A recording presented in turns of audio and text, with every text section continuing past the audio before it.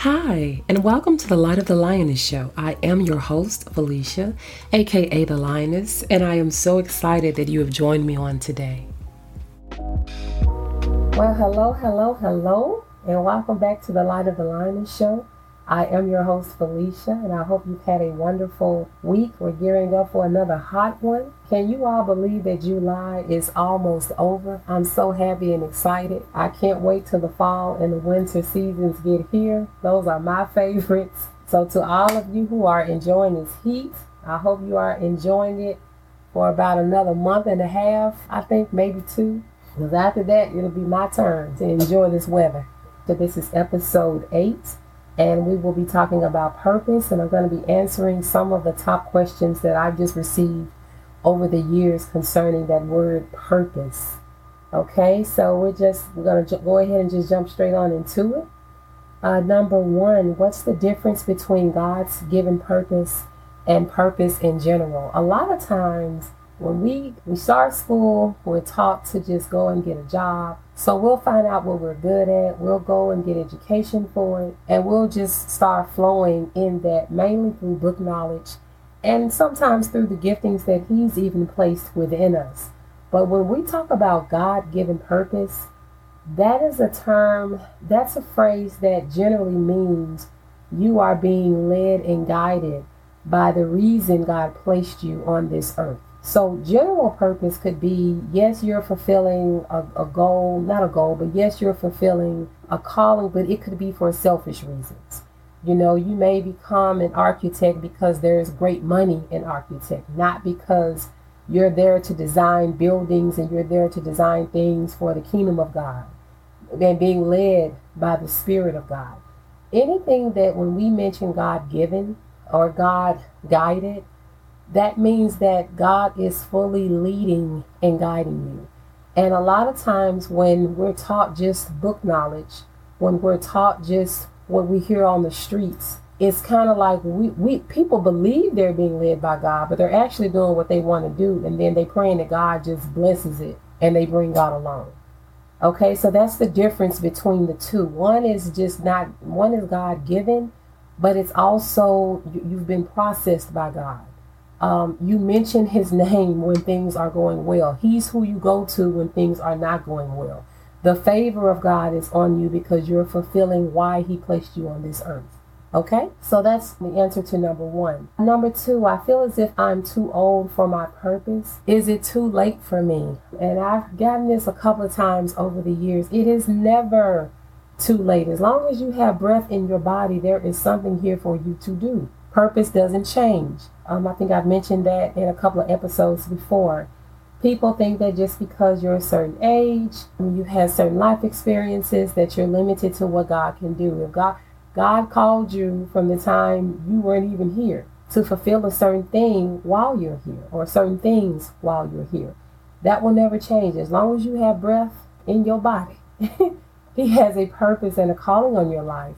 It's just a matter of finding out and discovering what that is, and we do that by having a relationship with Him. Life experiences can teach you a lot, but that is actually not the best teacher. The best teacher from God is wisdom, and that's word right there. It doesn't get any clearer than God's wisdom. Experience can be a very expensive, pricey teacher. Wisdom is free and priceless. Okay, number 3 is my passion, my purpose. Over the years, I know I've heard more times than I can count. Follow your passion. Passion is a piece of it. Look, if you want to have the God favor, if you want to have the abundant blessings from God, you are going to have to be led and guided God's way. I don't care how much passion you have inside you, because there are many paths to writing a book. There are many paths to becoming a teacher, but I am speaking on doing it God's way. When I mention purpose, I'm talking about being led from God. He is that one that will help guide you with your passion. Yes, He's the one that placed the passion inside you. He's also the one that has given you the gifts. So it's our responsibility to go back to Him to find out what we are to do with these gifts and passions that he's placed inside of us. Okay, I have a passion for Haagen-Dazs, those little almond ice cream bars. I have to stay away from the ice cream section at the store because I'm very passionate about those little ice cream bars. It doesn't mean that that's my path to purpose. That's something that I love. That's something that I crave. And see, passion, okay, it could be a spiritual passion. It could be a soulful passion, okay? So exactly what are you passionate about? My greatest advice on that as well, take it back to God and see what it is that you are to do with it. Because what we are passionate about could honestly just be flesh, okay? Again, it has nothing to do with why we're called or what we're called to solve. Could possibly be a clue, but you still have to take that back to God, okay? I have dreams. Aren't they my purpose? This is number 4. Again, it is God, I believe, God places dreams inside of us. But what he's waiting on us to do, you all, is to bring them back to him so that we can partner with him so that he can help them, so he can help our dreams to manifest and to become what he wants them to be. And I'm not talking about the superficial, I manifest all of my dreams and the money and all of that. I'm not speaking about that. I'm strictly speaking along with the gifts, along with the hearts and the dreams and the passions that God has placed inside of us. He's the one that has placed those in us. We have to be serious and diligent to go back to him and find out what we are to do with those things. You could have a serious heart and passion for children. Let's say ages 5 to 10. Okay, it's something about that group of kids you love to pour into them. You love to teach them. You love how they learn. You love to just cultivate their minds. There's a book knowledge that he wants you to impart into them.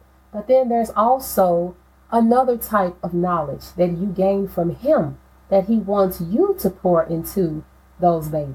So just imagine if he has given you a dream to open up after school programs. Well, right now we'll say virtual after school programs online where their minds are further cultivated and you're teaching and instilling in them God's plans and purpose in a very creative way. Okay, where you are where he's given you who and what each one of those children are. And you help to birth God's purpose inside of them. So as they continue to grow and to get older, they know without a shadow of a doubt that when it is time to go off to college or not, that they have a certain skill set that they're to be focused on as they get sharper and sharper and sharper and eventually go into business for themselves, doing it God's way. Go into medicine for themselves, doing it God's way. Go into whatever sphere of influence God will have them to go into. But just the idea that he's using you as one to plant that seed within them. That's how God wants us to partner with him when it comes to quote unquote our dreams. He's working alone. We're working alone beside him. And let me give you this tip. There's not a dream in this world that God gives any of us that we will ever accomplish on our own. If it is a God dream, you will 100% need God to fulfill it. And I'm not just talking about financially. I'm not just talking about the wisdom that you'll need. I'm not just talking about the structure, the setup, the people, the connections. We will always have to depend on God to fulfill God-given dreams. Okay, so maybe instead of just saying these are my dreams, you may want to start saying these are the dreams that God and I have come up with for my life. This is where I am. Yeah, this is where I am. I think I have a tab even on my website where I say one of the labels is dreaming with God. And we need that to remind us that we're not alone and to remind us that we're not doing this alone. And he never asked us to do this alone. So don't just think that when you're laying out looking at the sky, you just coming up with something out the side of your head.